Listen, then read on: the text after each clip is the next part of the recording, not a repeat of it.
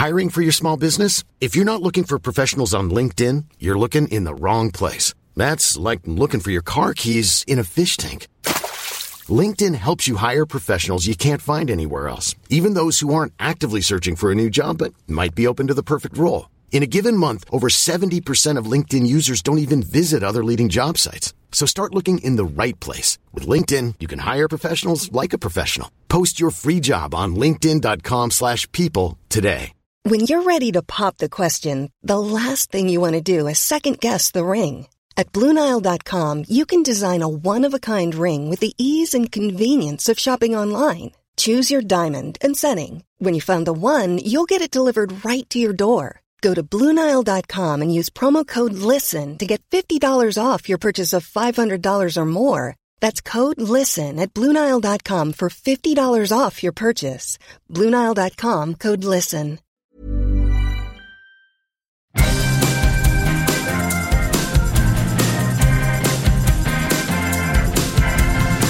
Okay, the word is out. They're gonna talk about the VOD and the silver screen. Kevin and Tom and Joe know all there is to know, from masterpieces to deep fried tacos. And if the movie sucks, you might hear them say, there's no telling where the guys will take you. Get ready for a spoiler. Won't say it twice, cause we already warned you. Better watch out, it's gonna ruin the plot. Real spoilers. Real spoilers.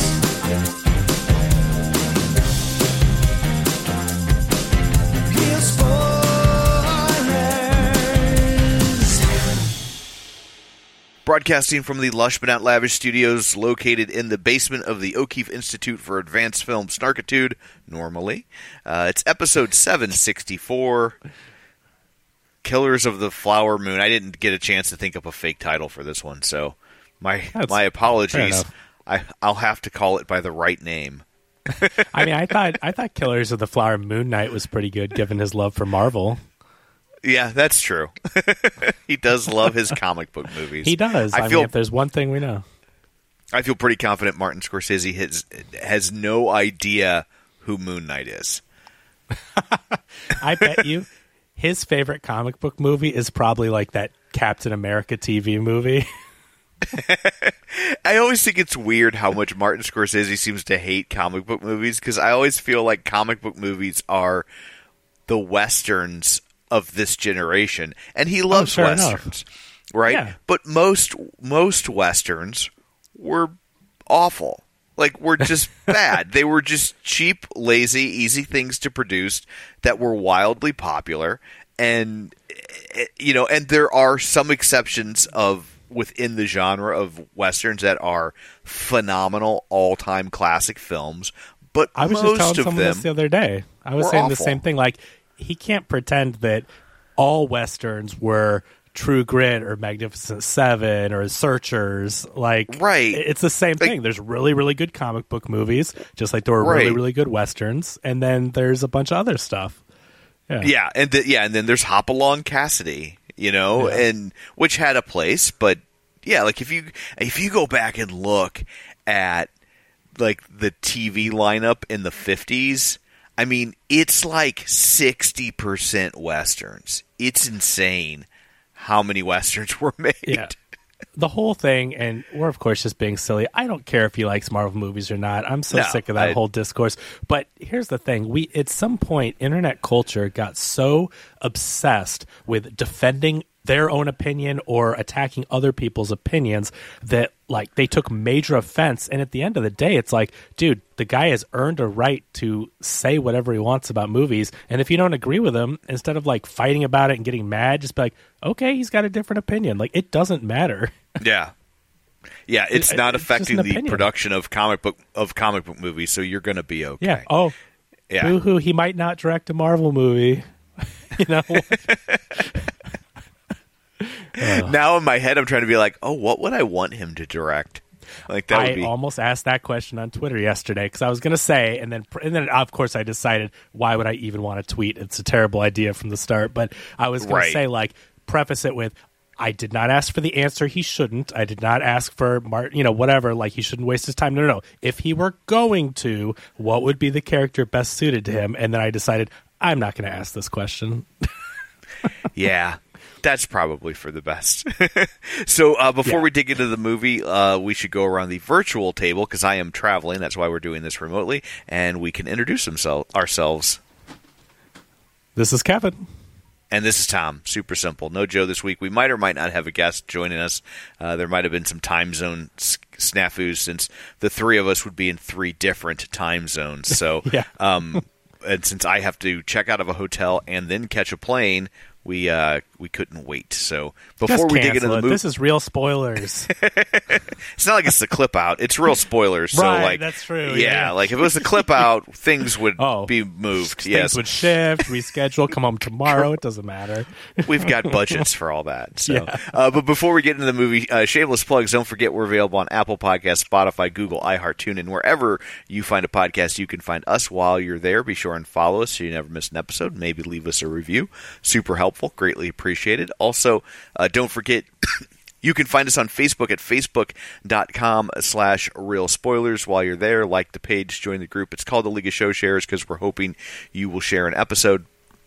People who were kind enough to share an episode over the last 2 weeks, Kevin, include librarian Cynthia, Brendan McGuckin, Julianne Jordan, Glenn Cougar Mellon Brewer, Tom Dowdy, Chris Magic Man, Richard Krotzer, Chris Valls, Gabriel Lugo, Phil Timon, Heather Sachs, Dissect That Film, Taylor Ward, Brent Smith, Ralph Tribble, Travis Tewitt, Jason Weesey, Tammy Lynn Powers, Betts, Matt Gonzalez, Matt Niglia, David Rojas, Spoiler Piece Theater, Mike and Oscar, Invasion of the Remake, Colby Mack, Batman Rye Guy, Geek to Me Radio, Ronnie Castle, In Session Film, Binge Movies, Feelin' Film, and Ryan Terry. So thank you very much. We greatly appreciate it. And also don't forget we have a Patreon at patreon.com/real spoilers, where for $5 a month you get all sorts of bonus content and we like you extra. So there's all that. Let's dig in.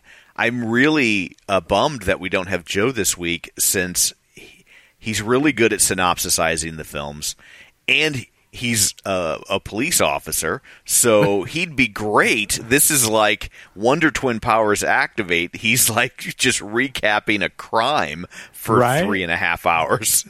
And he also loves crime mysteries. What is the true crime stories and all that stuff?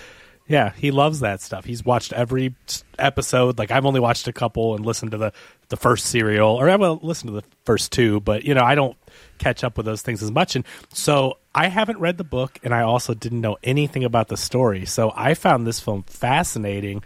I will say, of course, he's getting guff for it being 3.5 hours long, or a little longer than 3.5 hours, but especially not knowing the story, I found myself captivated by the entire thing.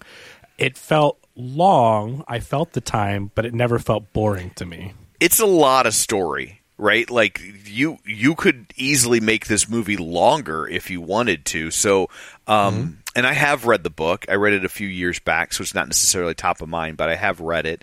And I honestly, and I don't say this very often, I think the movie might be better.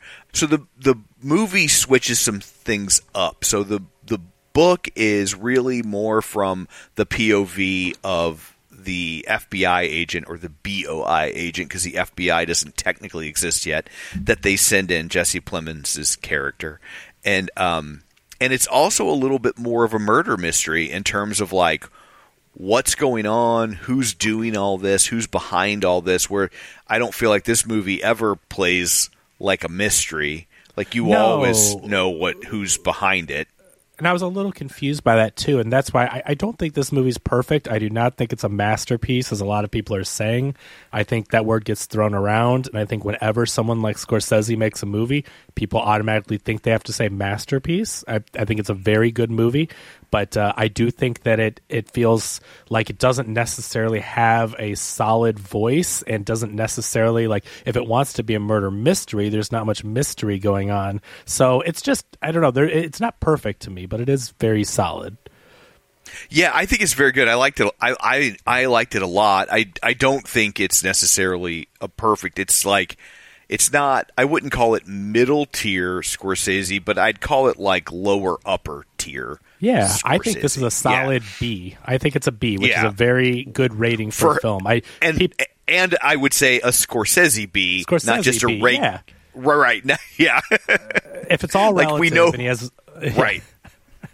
So, but yeah, like I don't think it's intended to be a mystery because I actually went back and stumbled upon the trailer, and if you watch the trailer, like it's very obvious that who the villain is in the movie, and I can't imagine at this point in his career Scorsese gets to do what he wants to do. So if he wanted that to be a secret, it would not be in the trailer, right? Like he would put a stop to that because he gets what he wants. So, and I do feel that if it were a mystery, though, the film, from a narrative standpoint, might play out a little better. I wish there were a little bit more mystery, and then sometimes they would flash back and show you the people doing stuff, and you're like, I don't need that. Like, if you were going to cut time, like, I totally understand who did what. Like, it was obvious to me, and they pretty much told you who was doing what. So that's the part where I'm like, either make it a mystery or don't, but I don't need to spend so much time with you explaining who did it. It's like, I get it. Yeah, I think, he might be trying to, like, when having read the book, like, there are so many characters to keep track of. Like, I think he's really trying to hold your hand through a pretty complex narrative and a pretty complex mystery, even though he's not making it a mystery. Like, or I shouldn't say mystery, a pretty complex conspiracy. There are a lot of moving parts in this conspiracy. Which is part of why it works so well. Also, the fact that everybody was racist and they didn't care, but. Right. But, like, there are things that, like, we know now that they didn't necessarily know till years later, like when the one person he hired to kill someone gets shot while robbing a store. Like, people didn't find out till years later that, like, well, he tipped off the owner, right? Like, that's not just a quirk of a little cute narrative device to make this guy seem even worse. Like, he really did that. Like, this, from everything I can read, and we all know that I am an exhaustive historian, but from everything I can read, like, this story seems pretty non-fictionalized. Like, I don't think they took a lot of liberties with what actually happened, and the story's so bad, crazy that you don't need to. Like, it's Looney Tunes. Again, this movie kept my attention, and I didn't know anything about the story. I found it fascinating and obviously deeply tragic that this happened to the Osage Nation's people, and I found myself wanting to learn more because I'm like, okay, this is such a fascinating story. I can't believe this happened. Didn't know anything about it. And I went back and I watched like little PBS docuseries things, YouTube videos. I watched probably an hour and a half, 2 hours of people talking about the history. And this movie is so accurate. I think he did a great service to the people and telling their story because he really did not embellish too many of the details. It's like the things that they were saying, they were telling in the documentaries. For sure, yeah. And so I guess we should start, like, the movie opens, I think it's 1918, and Leonardo DiCaprio's character Ernest is coming to town, and he just getting back from, I guess, fighting. Ernest? Yes. If only Robert De Niro was playing Vern. But he's coming back from, I guess, having fought in World War I and looking for work, and he ends up working for his uncle in Oklahoma on the Osage Nation. And we should say, like, if the movie said this, I don't remember, but, like, how small and how few Osage there were at this point, right? There were, I think, just around, like, 2,229 Osage, I think, existed at this point. And they had been moved by the federal government to just really, really substandard land, and all the Osage were given, like, pretty large parcels of basically worthless land, but the Osage Nation was able to negotiate to keep the mineral rights for the land for the Osage Nation itself, and so the government said yes, not because they were kind, but because they thought, well, that's dumb. There's nothing on this land, and then Let's it turned just cleanly out wrap this up, Right. And so it turned out that there was oil on that land, and then and so I think this happened in the late 1800s, and then of course the automobile industry starts to explode, and oil is worth more than it ever had been, and so all the Osage Nation now has the mineral rights to a very, very, very large oil field. And the one story article I saw said that in 1923 they produced $33 million worth of oil, which in today's money would be like $500 million. And all of that money would then be divided amongst the Osage Nation. So you're talking 2,200 people were dividing $500 million annually. Yeah, it was.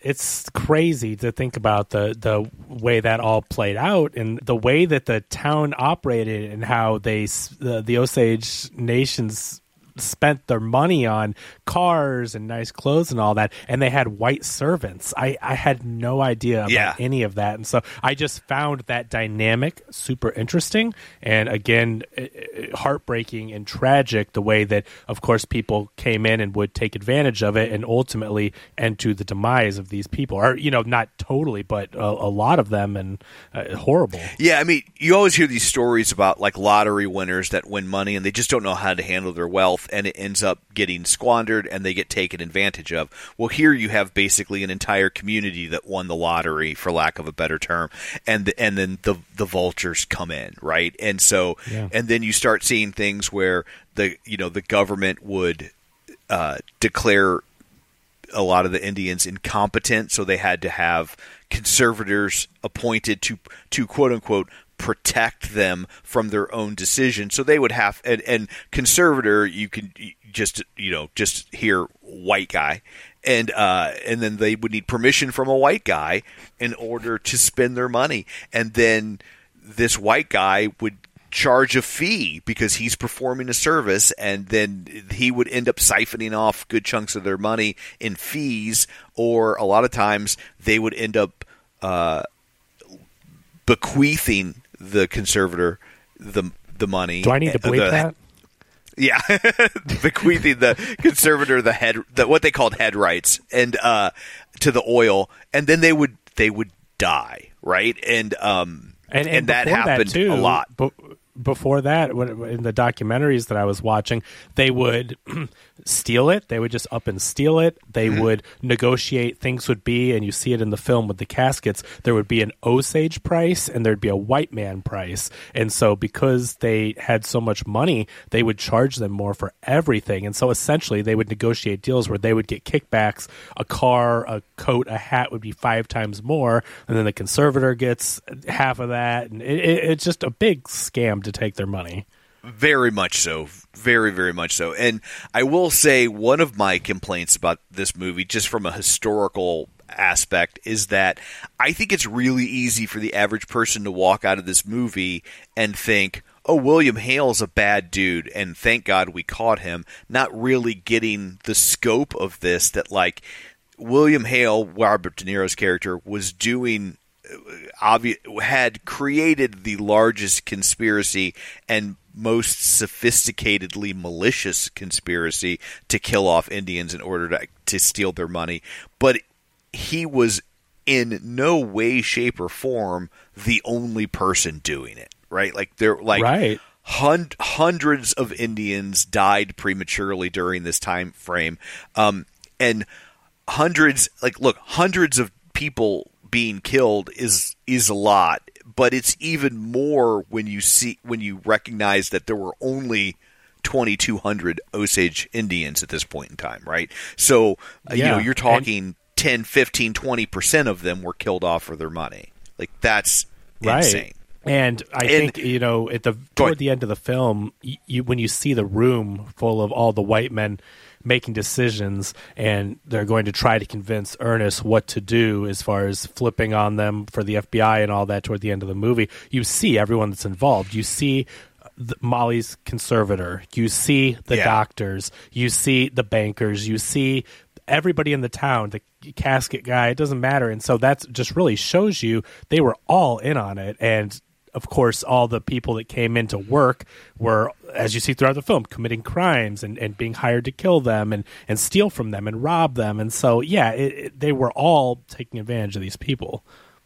Yeah, and the white people at that time, I mean, they barely considered Indians human beings, right? Like a lot of them didn't. Like there was a famous line, I forget who said it, and I don't even remember if it pops up in the movie, but where someone while this was going on was quoted as saying, like, well, the real controversy is deciding whether or not to charge them with murder or cruelty to animals, right? Like that's how little people thought of Indians at that point in time. And then you had a law enforcement community that had absolutely no will, desire, or incentive to even classify these things as murder, let alone investigate them. And like that was probably Hale's biggest mistake, is that the murders started to really look like murders, and yes, the local authorities would ignore it, but at this point in time, the FBI doesn't exist, right? It's brand spanking new. It's still called the Bureau of Investigation. This was their first case.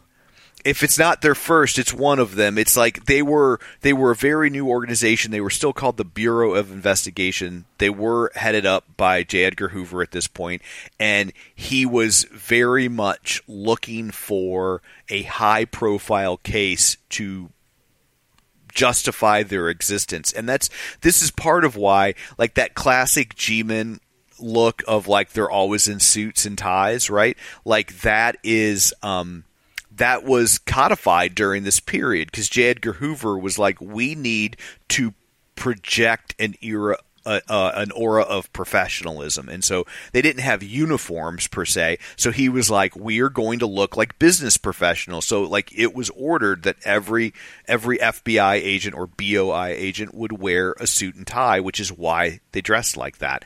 And due to this day, right? And so like they were desperately trying to prove that they exist. In fact, this is not the first time the story has been adapted for film. In 1959, there's a Jimmy Stewart movie called The FBI Story, which tells the history of the FBI through a very pro-law enforcement lens, right? And but this story, a very encapsulated version of this story, is told in that film, because this is really this is the origin of the FBI. Yeah, and again, I thought it was so interesting that all this happened, and I can't believe I hadn't heard about it. I can't believe this isn't something that isn't taught in schools, or maybe they didn't have as much information but until more recently. This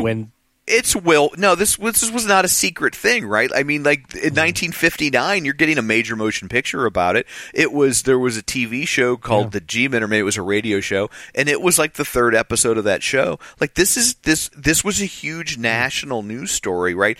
Not only the murders, but the wealth of the Osage. So like there is nothing about this story that was like an anecdote or a footnote, except for the fact that over time we turned it into one. Right? And you have states today trying to pass laws. In Oklahoma, they just passed a law saying that you can't teach history that might make somebody feel bad, right? And it's like, it's also funny that it's coming from conservatives who are the first people to wear T-shirts that say, "F*** your feelings," right? But like, we can't make people feel bad about things that actually occurred.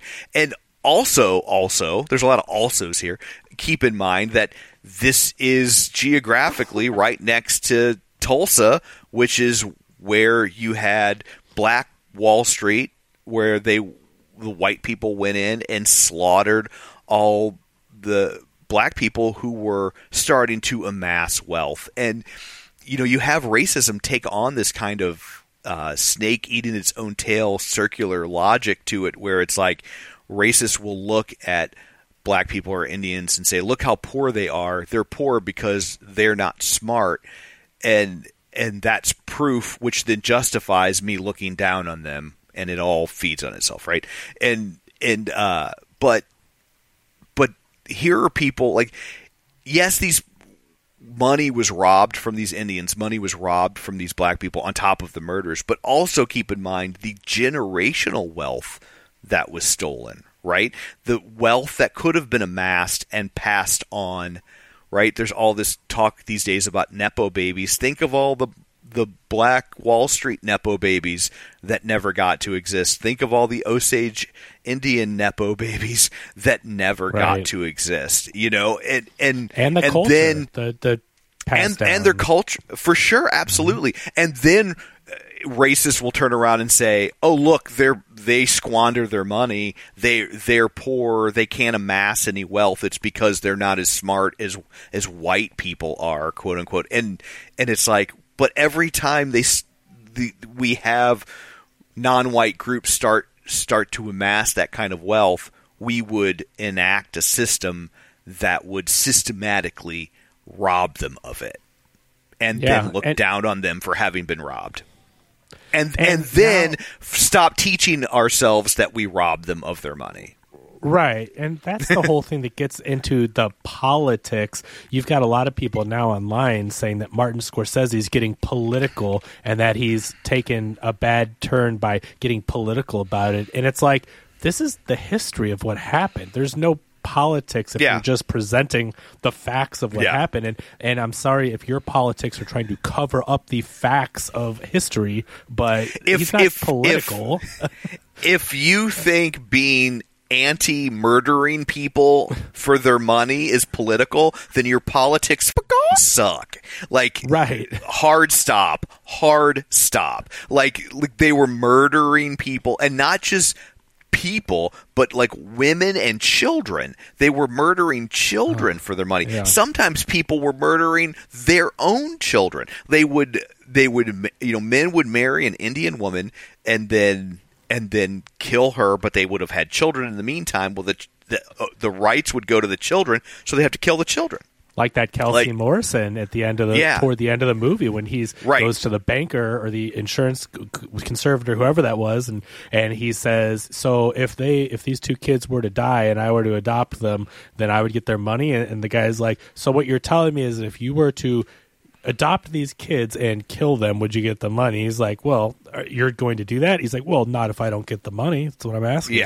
But it's like, it's terrible. But those are the things that, I mean, this and the scene is like out. And the scene, like, it almost plays for laughs because it's like, it's so over the top ludicrous what the guy is saying that, and how matter of factly he's presenting it, right? He's playing it straight, And it's like, it's almost hard not to laugh because it's just so insane that someone would think like that and also have the balls to say it out loud, like they came up with a good idea. And that happened a lot. Like their property. It's exactly what you were saying. They said these things and they did these things because they literally thought so little of this human life that they were like, oh, this makes sense financially. Why wouldn't I do this? Yeah, it is crazy what went on in this time, and just how much, like I said, just how much, by today's standards, probably billions of dollars were robbed from these people. And now this land, the oil's gone, and there are still head rights, and there is some modicum of oil being produced there, but by and large, the low-hanging fruit has been acquired, and there's not really any true value in the same way that there was in the 1920s. And I should also say in 1925, they actually passed a law that said head rights could only be inherited by someone who was at least 50% Native American because of all the, like, that is how pervasive, like, if anyone's trying to position this or thinking that this was an isolated incident or a handful of isolated incidents, they could not be more mistaken. Like, it was so bad, the federal government stepped in and, like, passed a law to make it so basically white people couldn't inherit these head rights because of the frequency of Indian deaths and white people getting the money. They essentially stole most of their wealth, killed off enough of them where they didn't have as many kids and grandkids as they could have to expand. And there still are some surviving descendants, but not that many, and certainly not as many as could have flourished had things not gone this way. So it's awful. Yeah, this story's not as far in the past as people might think. Leonardo DiCaprio's character in real life doesn't die until 1986. That's not that long ago. And William Hale, who the Robert De Niro character, he lived to be 87. So, I mean, yeah, he died in 1962, but that's not that long ago if you think about it. And what it also shows you is, look at these white men doing their terrible things. They were white. So, again, it's not political, and I'm white. I'm not trying to be anti-white. But the fact is, the people committing these crimes... You can't disentangle race from this, right? You had white people going onto Indian land and concocting a conspiracy to steal their money, and then using the laws of codified racism to make it easier. Like, you can't remove race from the equation. You definitely need to specify who's white and who's Indian as this progresses, because it is crucial to the story. Yeah, and again, there's nothing political about it. These are facts. The people, the villains of the story, so to speak, the bad guys, are the white men who came in and stealed and murdered and did all these terrible atrocities. So, but William Hale lived to be 87, and look at this. You look at Ernest, you look at his brother, you look at Uncle William Hale. They lived to be into their 80s, almost 90 years old, and then the Osage Nation's people were dying in their 20s, their 30s. Like 50 was seeming to be an old age by the average deaths during all this happening for the Osage Nations. So it's terrible when you look at that, and then look at these guys that got away with this and their freedom that they were still able to keep to some aspect. Right. Yeah, like he didn't spend his life in prison. Like he got out. Ernest got out. Now he ends up going back to jail. I don't think the movie says this. He goes back to jail for going and stealing from Indians again. Like he goes back and robs from his sister-in-law and ends up getting sent back to prison. He got out and had to go back for like 20 more years. Like he was lucky enough to escape all this after. Yeah. And I will also say an interesting footnote that the movie didn't include, which I think because it probably would have felt fake, right? But William Hale and one of the other guys get sent to Leavenworth, and the brand new warden of Leavenworth is Thomas White. Isn't that his name, Tom White? The FBI agent played by Jesse Plemons. Like, and so they end up going to jail, and the warden is the guy who led the investigation that captured them. Like, if you ended the movie on that, it's a little too cute. Like, you'd be like, oh boy. Like, right? like you would not believe that. Yeah, that's crazy. And then, I saw that he was injured. People tried to escape, and he got shot, and like he survived it, but I think he lost the use of one of his arms during that. Yeah. But yeah, it is crazy. But so like basically the story, just to go back to the plot of the film, is that Ernest basically, I mean, he conspires with his brother, who is it Byron, I think, and William Hale, played by Robert De Niro, and they conspire to pick off these Native Americans one by one. And there's a couple things I don't like about the Ernest character, the way he's portrayed, because he's not a good person. He's doing awful things. He's robbing. He's helping with the murders and all this. But I feel like the movie does try to almost present him as quasi-sympathetic, and that, but he kind of did the right thing in the end, but he's not a good person by any means. And I just don't like that it even kind of presents it like he's he's one of the heroes of the story, or one of the maybe good guys that was in a bad situation. I don't know. I didn't really take him as a good guy. I took him as someone. His character's pretty nuanced, and he's very conflicted. I feel like at the end of the day, he's making the wrong choices, absolutely. But at least the way it's portrayed on screen, he seems conflicted, and he does seem to have, oddly enough, love for this woman as he's killing her family and right. poisoning her. Like, at least the way the movie played it, I don't feel like initially he realized he was poisoning her. Like, I think he thought he was taking care of her with the insulin shots. Like, she's diabetic, and insulin is very new, and William Hale gets medicine for her, and it turns out that they're putting poison in the medicine. And we should also say that, and I don't know that the movie makes this super clear, but like William Hale was very frequently getting medical assistance for various Indians, which is also part of what makes him so insidious, is that on one hand, is if you didn't have access to money and were an Indian, he did a lot of good things, right? Like he was very much about donating money to Indians, helping them get health care and medical assistance when they needed it. He did all these positive things, but he was doing them so they wouldn't suspect him of this other thing. Right. It was a con. It was a long con is what he did. So it looked like, and that's why they called him King, was his nickname. He was basically the king of this town, which was ran by, and the wealthy people were all the Osage nations, but he was called King, and people looked up to him and acted like he was a friend, and he learned to speak their language, and you would see him communicating with them in a very family-esque way, but he was terrible. And I just have a little bit of a problem where I think the movie presents Ernest, the Leonardo DiCaprio character, as a character that maybe is dumb and doesn't realize what he's doing, but he also says, and the history, the documentaries all check out and everything, that he loved to spend the money and he would rob people, and obviously when he got out of jail he robbed people, and he did a lot of terrible things.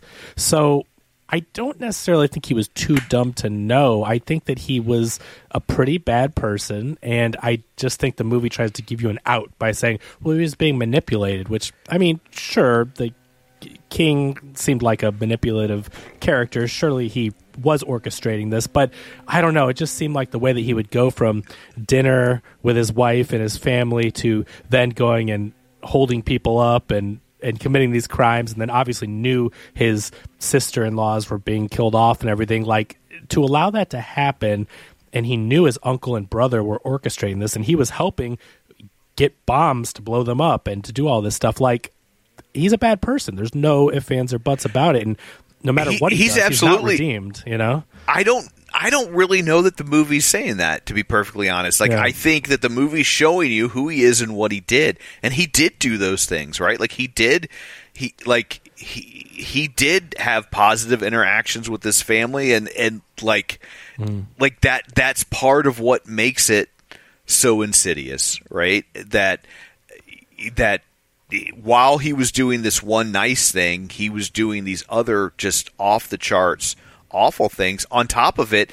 And I can't remember if the movie explains this or not, but like the night of the explosion where he blows up his sister-in-law's house, his kids were supposed to go over there that night, and the only reason they didn't was because the son had an ear infection, and they ended up at the last minute not going there, but they were going to be there.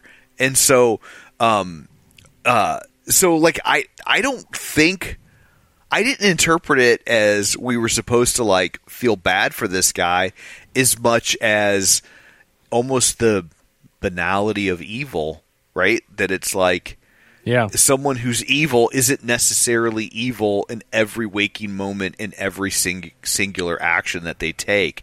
That there's going to be times when they look normal or even nice. I also wonder if some of that is just baggage that Leonardo DiCaprio as an actor brings to the role.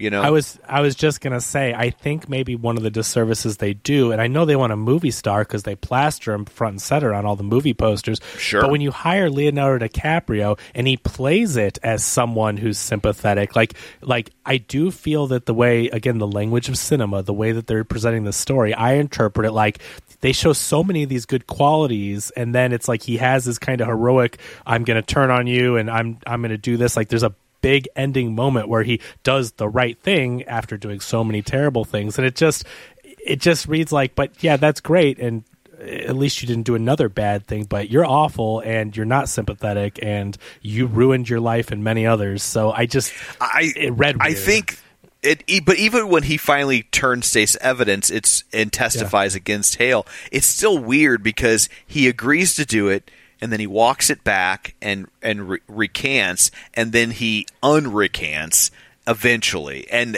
he did that in real life. People that were involved still never understood what made him testify, And there's a quote from Hale late in his life that was like, if Ernest had kept his dumb mouth shut, we'd all be rich, which I think is one, true, and also something to keep in mind when you see some families perhaps who've been rich for generations, that like somewhere in that backstory there could very well be some very ugly choices that were made that cemented their wealth. It doesn't make them smarter. It makes them oftentimes more willing to have done some pretty ugly things. Yeah. And when people talk about white privilege, like that's one of the things that they're referring to, right? Like we all benefit from that as to some degree. Like even indirectly, even if we didn't play a direct role in the decision making, like we still live in a world where the land structure was set up to benefit us in a way it wasn't set up to benefit other people. I say us specifically, like you and me, Kevin, because we're both white guys. Well, and look at what's going on with the rest of the world, and now people are being killed for the way that they look, and they're in completely different parts of the world, and they're being stabbed and murdered, and it's like we don't walk down the street thinking that might happen to us. Right.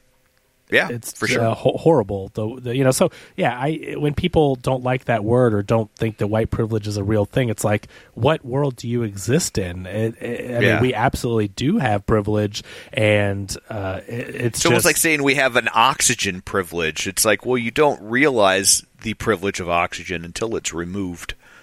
yeah, that's a good point. It's just weird when people again try to make that like it's political or something, but look at all the people losing their lives and are being targeted and harassed and again, injured, killed, whatever, because of the way they look, and they may have nothing to do with what people think they do, and it's horrible. And, we don't necessarily, you and I don't get a second glance. It's just, well, you're not one of the people that believes in whatever or does whatever. We're not even thought of in that way, right? And that's the privilege. Yeah, for sure. So, absolutely. But yeah, so the story, it just goes through them, the three of them, and enlisting people, their co-conspirators, people in the town. So Molly is the woman that Ernest ends up marrying, and it is all but an arranged marriage by King. He sets them up. He's like, oh, you should, she has these rights once her mother's sickly and one of her sisters just died, and they're gonna share all this wealth, and she's single, and so he kind of sets that up, and the movie does present it in a way where he really does care about her. Like, it is odd because of all the things that he's doing, but from all accounts, it does sound like in the history that he was loving to her while he's doing this. And it's a strange thing because I don't necessarily think it's wrong the way it's presented, but it's like, from what I know, he did love her and care for her and take care of her. And all the way up into the fact that when all this started to get unraveled and discovered by the Bureau of Investigation, she didn't believe he could do these things to her and her family because she loved him and believed he loved her and all that. Well, when she's getting sicker and sicker as she takes this insulin, what does she say? She turns to Ernest and she's like, only you can give me this medicine. Right. You make sure you get it directly off the train. Like, she's like, as long as I remove all variables from the equation except Ernest, I'm going to be okay, and nothing could be further from the truth. Yeah, and it's heartbreaking when we, again, because there's really no mystery, we see how everything's playing out, and he kisses her goodbye and then goes to hire someone to kill her sisters. Like, we know everything that he's doing, and while her family keeps dying off and she's entrusting him like that, it is heartbreaking and so tragic as she trusts him with her life and her family's lives. And I have to say, I think one of the best performances in the entire film is Lily Gladstone, who plays Molly. She is phenomenal in this film. I would agree wholeheartedly. No, she says a lot without saying a lot. Exactly, which is masterful. That is a skill and something that is very hard to do. And, of course, you've got your detractors who are now looking at word count and stuff like that. That's so stupid and so silly because there's been actors all throughout the histories of the Oscar who have said very little, and then obviously some that have said speeches and a lot, but it varies wildly. And she, again, says so much with her facial expression, her eyes. She's one of those actors who's really talented in that way. And I think her performance is so subtle and understated in a good way, because there are some performances in this film that are very big, and I don't mean that DiCaprio's. DiCaprio's is very big, and he makes this weird face where he looks like he's impersonating Sling. Yeah, it looks like he's impersonating Sling Blade. Like I don't think he was trying to look related to De Niro and do kind of do the scowl that De Niro does. I think that was his way of, this is my uncle, so in the bloodline. I agree. As good of an actor as DiCaprio is, this is maybe one of my least favorite roles of his, and it's weird because he's a good actor, but I just think he played this too cartoony. There was something exaggerated. It gets a little hammy down the stretch. Yeah. Like, it doesn't start that way, but the more the tension ratchets up, the weirder choices he makes. But he shows up on that. He shows up on that train looking like Robin Williams and Popeye. Like, he right from the beginning, he's looking around like. Yeah, it just he is acting with a capital A, and it just I didn't like it. And some people are saying De Niro's cartoony, but I think DiCaprio's way more cartoony than I think I don't think De Niro's cartoony in this at all. I think what came across as weird is because you don't normally hear him talk with that accent. The only time I ever remember him talking with that accent is as Max Cady in Cape Fear. And so when he starts talking like that, I'm instantly like, Cape Fear, right? It was hard not to go straight to Cape Fear. When he does the my boy, he just he gets that twanginess to him or whatnot. Yeah. So I think it's just weird. And I also, Cape Fear is a great movie, but I also don't know how many younger people have seen Cape Fear, which is a shame. I love Cape Fear, the remake of Cape Fear. Yeah, it's so good. And it's just a fun, tense Hollywood thriller. It's one of the it's maybe the most accessible Scorsese movie, right? It's just a fun, tense Hollywood potboiler. I think next to Wolf of Wall Street, speaking of Leonardo DiCaprio movies, I think Wolf of Wall Street is almost one of the most mainstream as it gets, Scorsese-wise. I think Goodfellas is very mainstream, even though it's also still very art house. It's somehow it manages to do both. But Wolf of Wall Street to me is like an entertaining comedy blockbuster. That seems such a mainstream movie to me. Yeah, no, I get that. I bring that up too because there are some people that think Scorsese only makes boring movies, which I don't think long equates boring. I certainly don't agree with that. But then there's some goofball, and what you got to realize is they let anyone open up a Twitter account if you got $1, I guess these days, and you can just say anything. So sometimes we get really taken aback by what people say, and it's anyone can literally type or record a video of them saying anything. So it's a bad take, but someone's saying watching the Scorsese movies going to the DMV, you have to do it every once in a while, it's important, but then it's tedious. And it's and they used Wolf of Wall Street as the example. That is one of the most high energy entertaining Scorsese movies ever. I just thought it was crazy. I agree wholeheartedly. There's a lot of Scorsese movies that are just a blast, Cape Fear and Goodfellas is entertaining. Not one of his better movies. I don't know that he's ever truly made a bad movie, but Color of Money. So. Color of Money is definitely lesser, but that's a higher King of Comedy is such a dark, bleak comedy that I get why someone might react negatively to it, even though I love it. But After Hours, it doesn't get much more zany and comedic. That is a funny movie. So I think a lot of people that say this, it just shows they haven't watched all of Scorsese's filmography because they don't know he made After Hours, and that movie is one of my favorites. It's a blast. It's hilarious. If you're Yeah, if you're starting your Scorsese journey with Silence, then you're going to be bored. And then you never watched another one, and you go, he just makes boring movies. It's like that's one of his slower movies. Or Last Temptation of Christ is a slower moving movie. It's got weird stuff in it, but it's so it's like, but he makes really entertaining and really funny movies. It's they can be I mean, Goodfellas has a lot of comedy and a very dark comedy, but I mean, it's still quoted to this day. Am I a clown? Do I amuse you? Or the scene where they're showing his Joe Pesci's mother the painting, and and he's like, that's. Or when they're burying the body, and he's like, "Oh, I got a chicken wing." Like there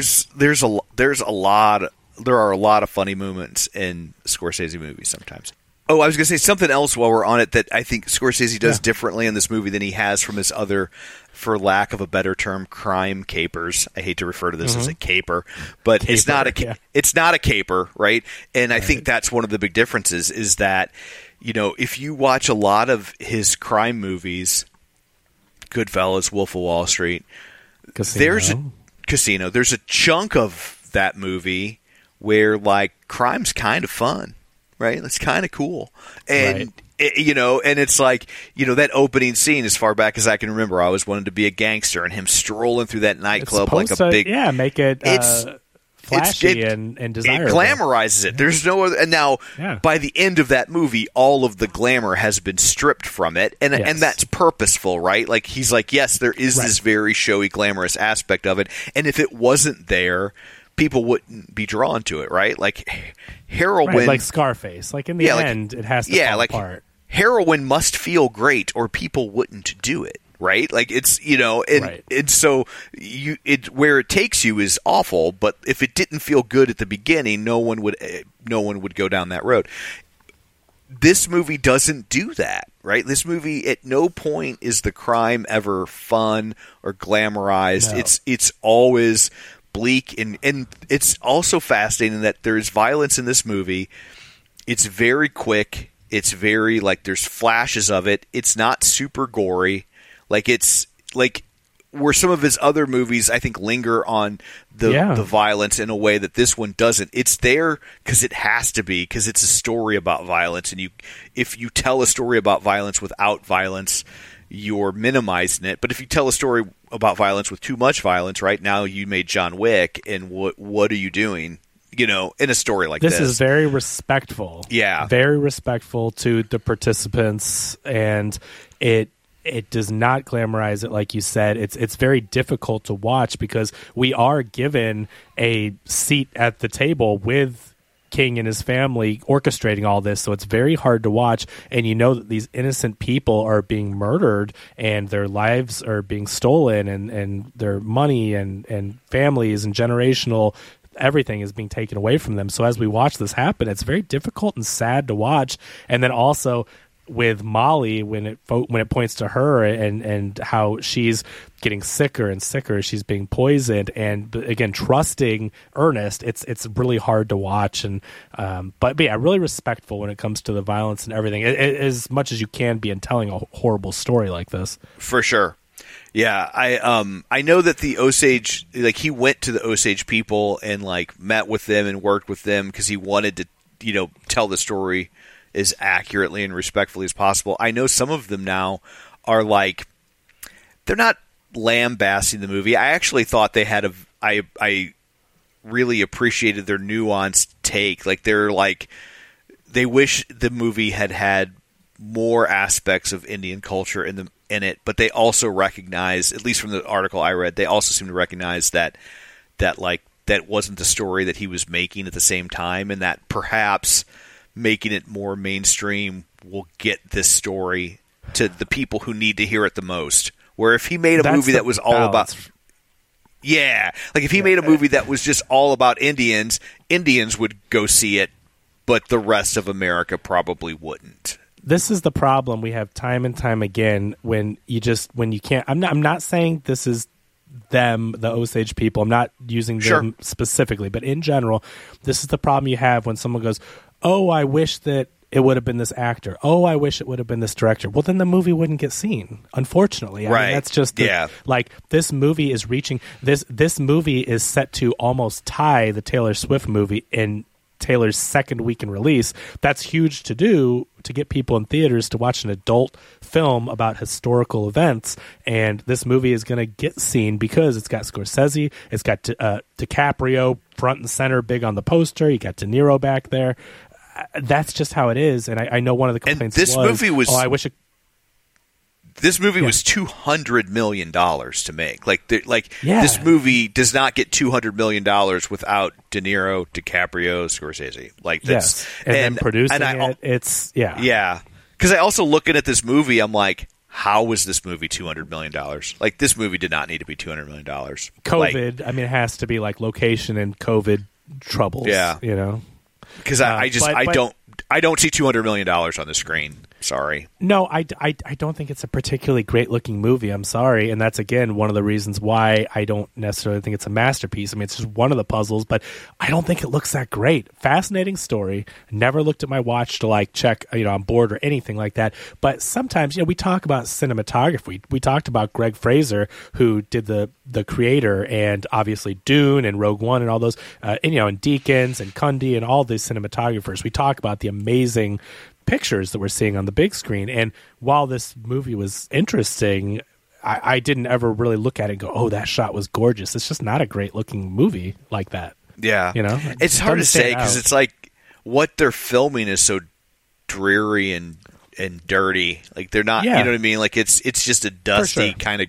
gross town, Yeah, and you don't want to glamorize it. Yeah, totally.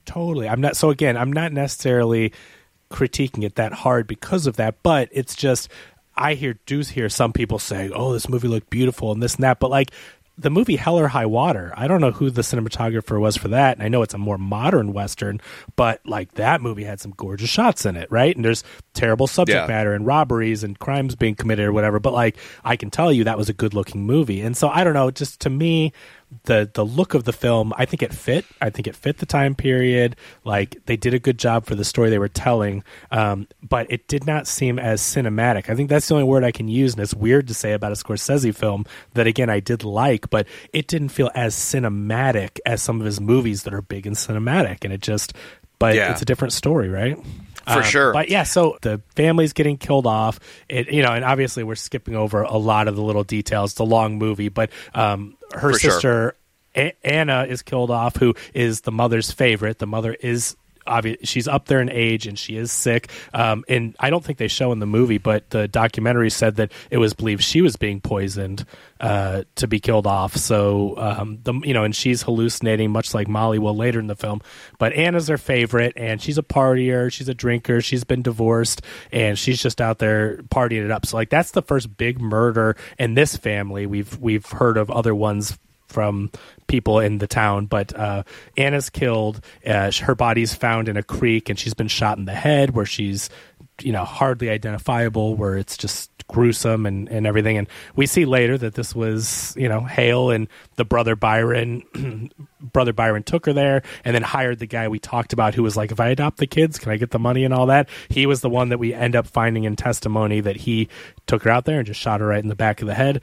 And then so now one of the daughter's sisters died of was it consumption was the sickness, or she was wasting away with some kind of illness, but she died. Then there was the murder of Anna, and then the other one was blown up in the house, right? So that was Bill. You have this character, Bill Smith, another white man who was married to... Yeah, he seems to be having his own murder conspiracy going on, right? Because he's married to a sister who dies and then turns around and marries another sister, right? Right, it's very convenient. But it also makes you question, too, that, if this is your family and then they're with you during this hard time, I could see, comforting each other because, who else are you going to turn to? So I think they leave it kind of questionable. Is he... Because he confronts DiCaprio. He confronts Ernest, and is very much like, but what do you Yeah, but you could also read that as hey, you're horning in on my thing, right? Like it's, but I don't know, like, but also this is told from the perspective of Ernest and King Hale, and Hale is the one going, "That's your money, Ernest," and Bill is trying to take what's rightfully yours. He's convincing him, who is also the POV of the story mainly, and so I think that's Hale's spin on it. But I'm not saying Bill was honest and a great guy, but we don't see that. We never see Bill's POV. It's just Ernest and Hale and all them. I will just say, in this age of this time frame of white people marrying Indians to get their oil rights, that he ended up married to two, but he's the one guy that was genuinely in love with both of those women. It seems highly unlikely. Perhaps not enough to convict him in a court of law, but I'm definitely giving him side eye. Sure, but he did try to investigate all these murders, and if he was doing anything nefarious, I would think he would maybe not want to uncover so many of these details. Like they need to kill him off, and of course the other sister getting more of her shares, but they do need to take him out, because one of the major plot points is that he is doing his own investigation, and he's like, I know the details. He says he knows who the killer is, and he will unveil it at the right time, which would lead to Hale and Byron and all that. So, I don't know. To me, we don't get a lot of his side, but I am led to believe that he is a better person than these other guys. That's at least from, all things relative. He's certainly killing fewer people, if he's killing people at all. If any, he's killing fewer for sure. So they end up, Ernest is tasked with basically finding people to kill this family. And Ernest, again, they paint him as a dummy, and he keeps screwing it up. He goes and he hires these people who are not very capable, and one of them is Henry Rohn, played by William Below, who is really good, I think, in this role too. He is Hale's neighbor, like longtime neighbor, 20, 30 years, and he's very friendly with him, but Hale ends up taking an insurance policy out on him like a month or two before he wants to get him killed, and he wants Henry's murder to look like a suicide because Henry is suicidal. He is melancholy, as they say, and he's tried to kill himself before, and come to find out, he was actually married to Molly, Ernest's wife, and the main sister we follow. When in a ritual when they were 20 or in their teens, very young, and they had been since divorced. But there's this kind of like weird tension, and he's sad because he's not with her, and now she's with the white people, and that kind of follows throughout the film. But long story short, this whole thing has disrupted his life, right? Like it's this injection of white people into Osage culture has completely derailed the trajectory of his life. I also think it's fascinating that like there's this sequence where Hale has to prevent him from killing himself because he took out an insurance policy on him, but if he kills himself too soon, suicide would void the policy. So he's got to keep him alive for a certain amount of time, and then he can die by suicide. Yeah, exactly. It's very, you see how terrible of a person Hale was. He was like a super villain. He was his planning of decades of this plan and taking these people out systematically is horrible. But so he wants it to look like a suicide when the time's right. And Ernest goes and he finds a guy who's like working in the oil fields or whatnot, or mining or something. And he basically tells him like, I need to find someone that can do this. And he's like, I don't know where this guy is, whatever. And so he's like, you do it. And so he hires this guy who I think is really good. There's a lot of really good character actors in this movie. I didn't recognize the actor, but I thought he was really good in the role. And, he had like this really distinct feature. I think he had a fake eye, or at least he did in the movie. I don't know. He just had a look about him, and he was really good in this role. But he reluctantly decides to do it because he's going to get money out of it. And he befriends Henry, and because he starts to be friends with this guy, he can't bear to kill him from the front and make it look like he shot himself like a suicide. So he shoots him in the back of the head, which clearly is a murder. And so he screws that one up. And then Hale gets really mad, and he and Byron take him to like, I don't know, the stonecutters or whatever. And he hits him with a paddle, and, because he screwed that whole thing up. Yeah. And then he finds the guy that's going to blow him up. There's this guy that is known for blowing up safes and getting into them and stuff. And so he's kind of connected with the guy that kills Henry, and he eventually finds him and hires him to blow up Bill and Rita. Maybe Rita. Yeah, okay, good. Bill and Rita's house. So he takes them out, and eventually they do find him, and he plants the dynamite, blows the house up. So that takes care of another sister. And at this point, I think it is just Molly, and she has one other sister, right? There's one that's still alive, isn't there? I thought at that point it was just her, because then the mom dies, and then that's where we get the scene of one of my favorite scenes, where as the plan is starting to unravel, Hale goes to Ernest and is like, well, just to be safe, you should probably sign over your head rights to me in the event that something happens to you. And now all of a sudden he's like, now I'm like, this is not like, it all consolidates to me, and then they take me out, right? And so the realization on his face is great.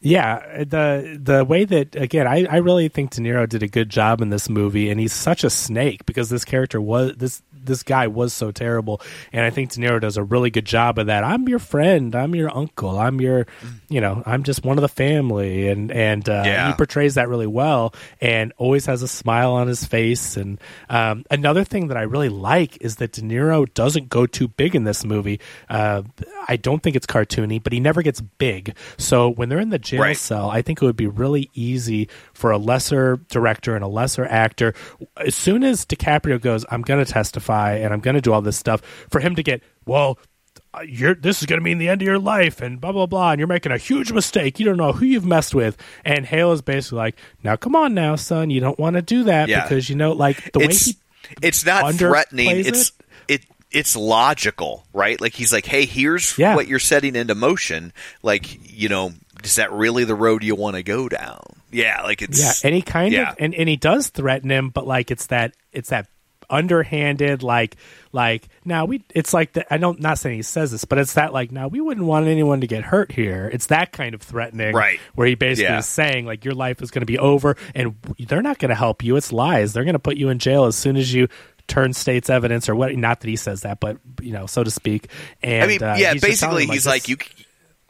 Yeah, basically he's like, you can't trust the federal government. Why would you trust the government? Yeah. Like, that's Yeah.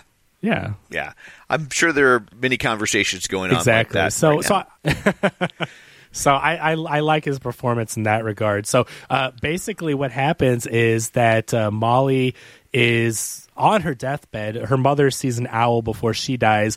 And I like how it flips from, you think it's like a totally spiritual thing, and I'm not saying it isn't spiritual, but knowing that she was supposedly poisoned, and then Molly's getting poisoned, it's more of a hallucination than a spiritual thing. And so I thought that was kind of interesting. She saw the same owl, because I took it she was being poisoned the same way.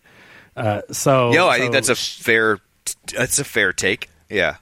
Right. So I thought that was interesting how they did that. You think one thing and it's kind of a switch, but she's on her deathbed. She's basically about to die. She looks terrible. She's sick. But someone finds her while Ernest is out doing all these terrible things, and this is going down.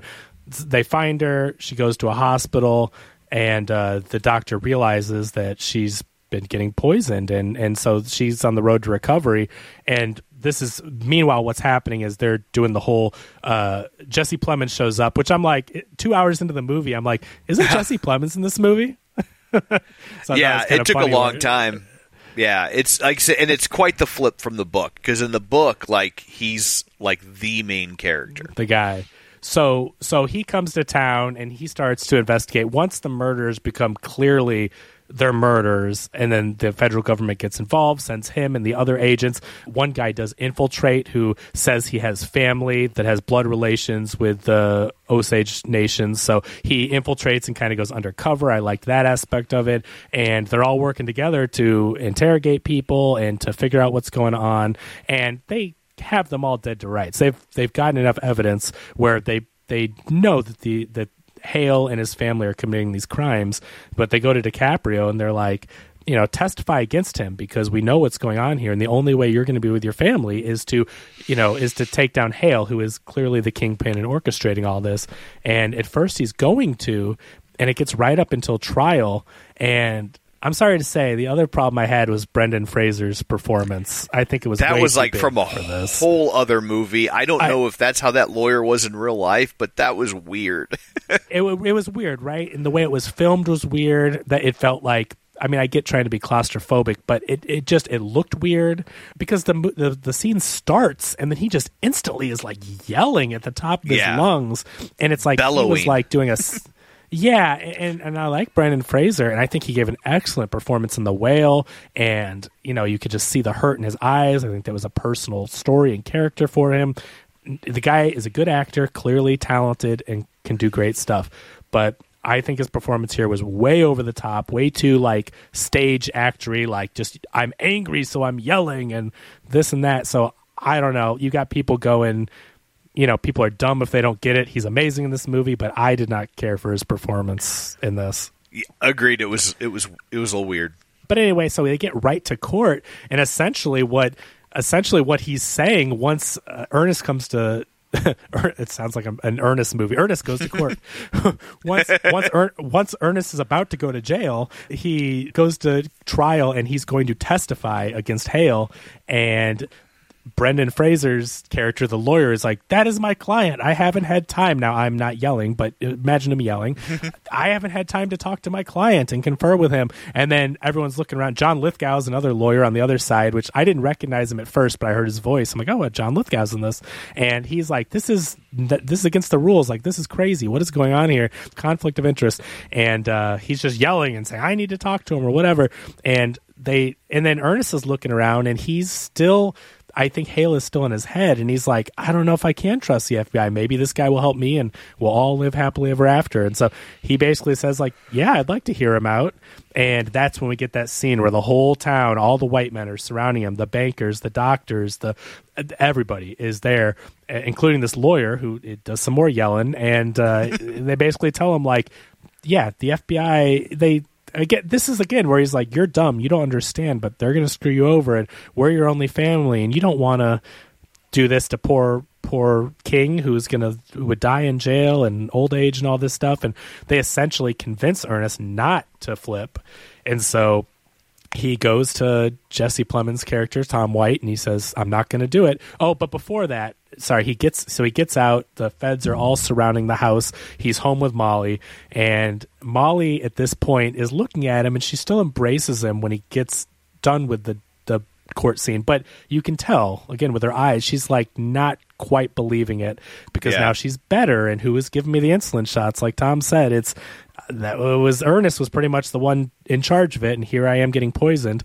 And so she talks to him, and she says at this dinner table, like their last time together, she says, was there more than insulin? Were you? And Ernest says, no, it was just insulin. And she knows that's a lie. Like, that's no way around it. That's a lie. So she can't trust him. He's betrayed her, and that's that. But he tells her, like, I'm going to be... this is a little out of order, but that's basically the main end of their relationship.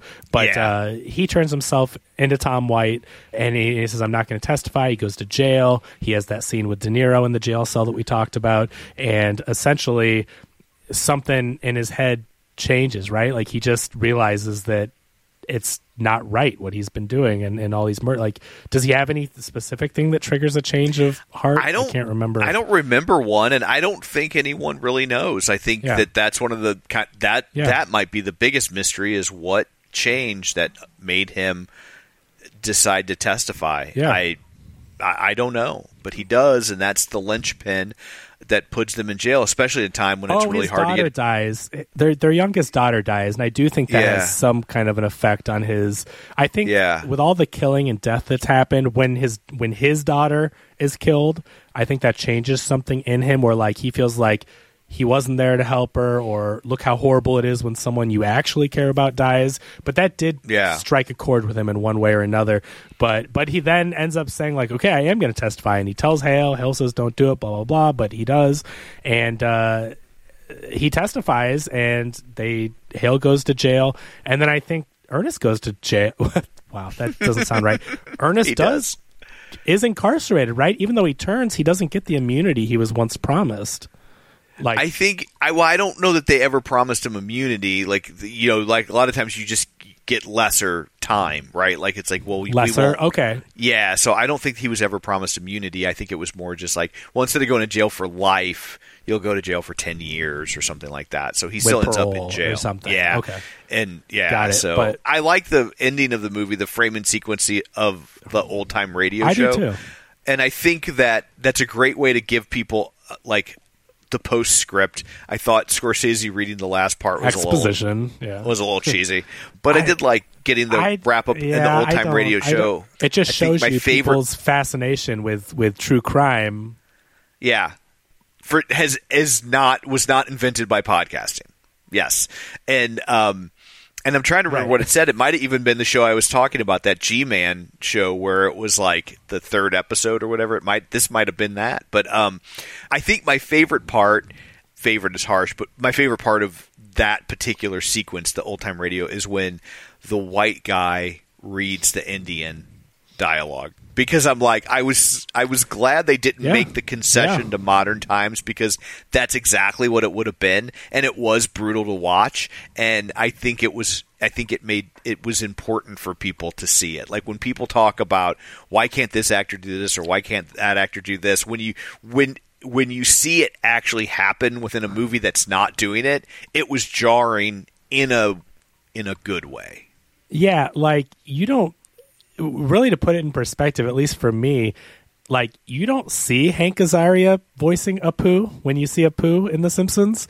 Right. I think to watch him voice would be very different and uncomfortable. So sometimes you don't really understand it until you see it. And you're right. It is very uncomfortable, and it should be. And that's exactly how it would have played out. So you're right. But I really like what they were saying, because Scorsese is not innocent of this too, because even though this story is important and needs to be told and everything, but the fact is that more people are interested in things that have to do with murder and mysteries and crime and all that, and it's like we're all guilty of it to some extent, and that's one reason why a lot of people are going to see this movie, is because it is kind of a crime thriller mystery, and like you said, it's been going on since these old-timey radio days, that people's fascination in this. And so I do like it. It was a good framing sequence. I don't know how you would have ended it better. It gave you the exposition or the details of it while keeping it in a somewhat interesting cinematic style, because blocks of text of like, this is what happened to this person, would have been way too much. It would have been overwhelming. So,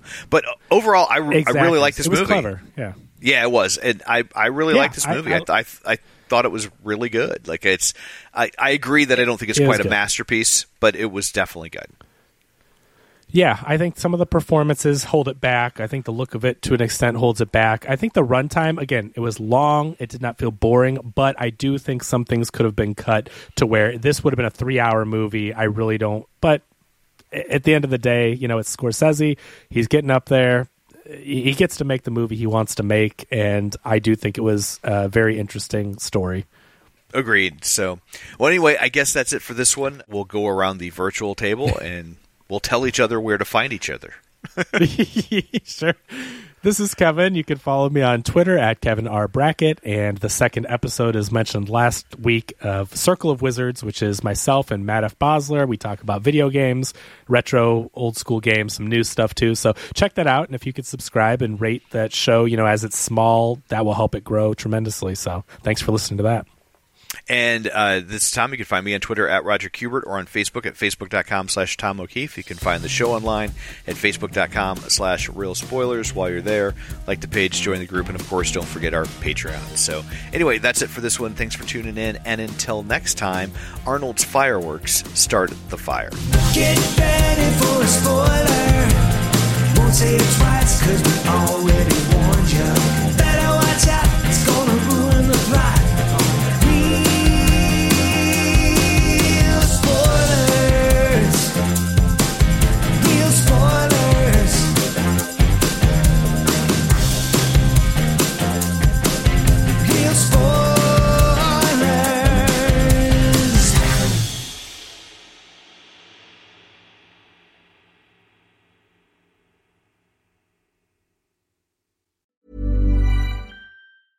Hey, it's Paige DeSorbo from Giggly Squad. High quality fashion without the price tag. Say hello to Quince.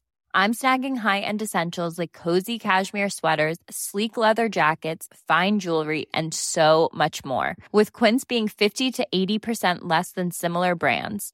And they partner with factories that prioritize safe, ethical, and responsible manufacturing. I love that. Luxury quality within reach. Go to quince.com/style to get free shipping and 365-day returns on your next order. Quince.com/style. When you make decisions for your company, you look for the no-brainers. If you have a lot of mailing to do, Stamps.com is the ultimate no-brainer. Use the Stamps.com mobile app to mail everything you need to keep your business running with up to 89% off USPS and UPS. Make the same no-brainer decision as over 1 million other businesses with Stamps.com. Use code PROGRAM for a special offer. That's Stamps.com, code PROGRAM.